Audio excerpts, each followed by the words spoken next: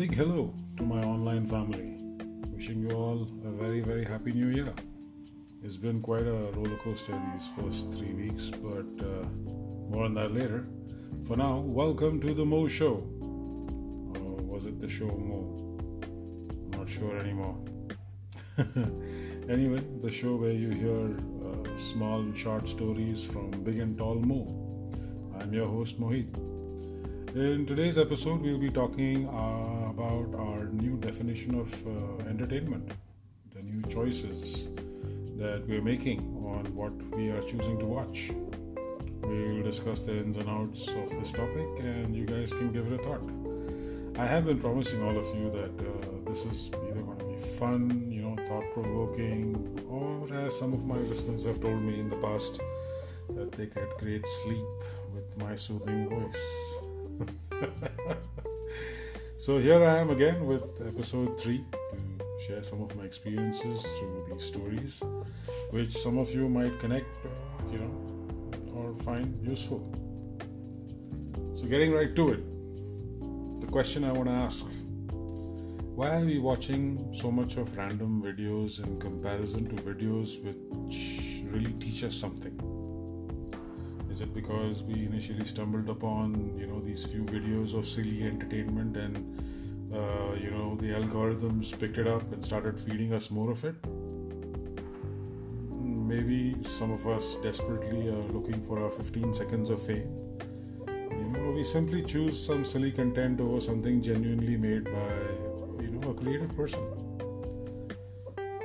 Maybe we think that this is some sort of relaxation to the mind, some sort of unwinding mechanism. I've seen, another question I ask is, do we like watching videos of people acting clumsy or doing random silly things in comparison to a musician teaching us about, the creative process? It's just an example. I see the number of views on YouTube, and I guess one is paid based on the number of views, right?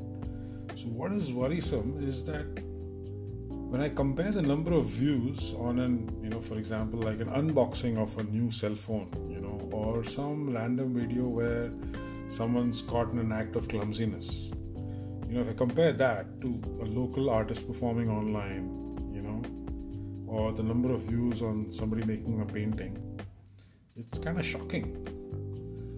So, have we as an audience deliberately chosen this kind of material, or is it just a human tendency to find, pleasure when someone's in pain? So, whether it's, us watching a video of somebody falling in the lake that we find hilarious, or by not watching a video of a piano teacher trying to, make a living by these online classes. That's what I'm trying to say is, the pitiful returns from streaming of something genuinely creative has reached its peak. Just the question I want to ask, today is, what is our definition of entertainment?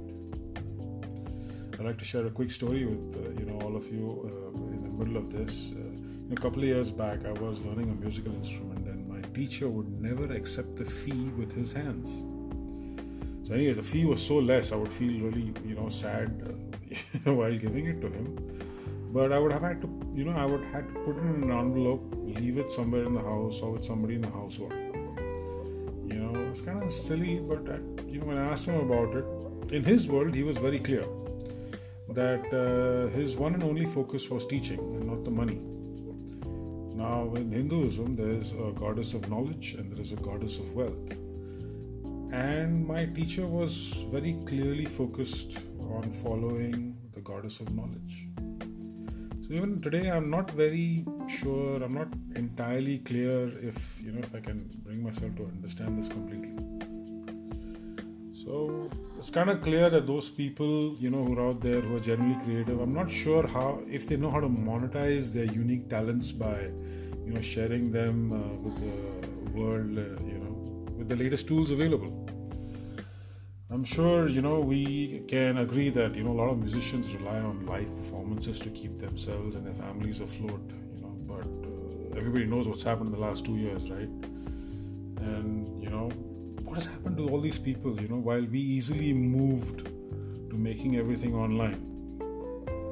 So I guess what I'm trying to, ask everybody is, actually ask yourself, why are we spending hours and hours watching something that has no intellectual value, rather than something that is not only creative but is it supports the only way for certain people to keep going. The situations that have arisen for the musicians and artists, and I'm not talking about the icons. I'm talking about the thousands of people that make the icon, right? All the hardworking people behind the scenes of, each of these wildly famous celebrities. So much of wealth being paid to, these people creating absolutely meaningless content.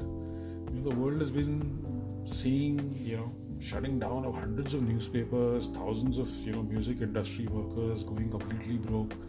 Everyone associated with performing arts, personal service providers losing their ability to, earn a wage.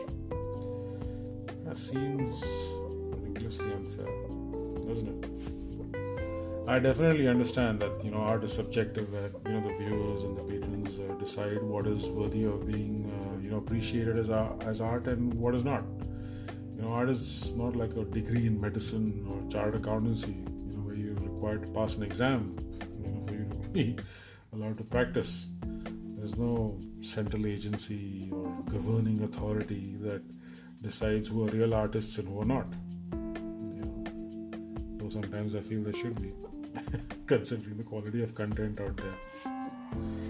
Yep, no worry, I'm going to get help on this issue. Anyways, so how do we turn this around? Simple. By each and every one of us taking simple measures, starting with ourselves, by intentionally choosing not to watch such mind-numbing material. If we don't watch such rubbish, it won't get encouraged and it won't get made. The charity we should be doing by way of what we are watching should go to the ones that truly deserve it. This is something I've been thinking, thoughts I've had over the last few weeks. I wanted to share with all of you. Hope you guys liked it and could relate to what I was trying to get across. Do let me know your feedback, and if you feel there is something for you here, a little encouragement will go a long way. That's episode 3.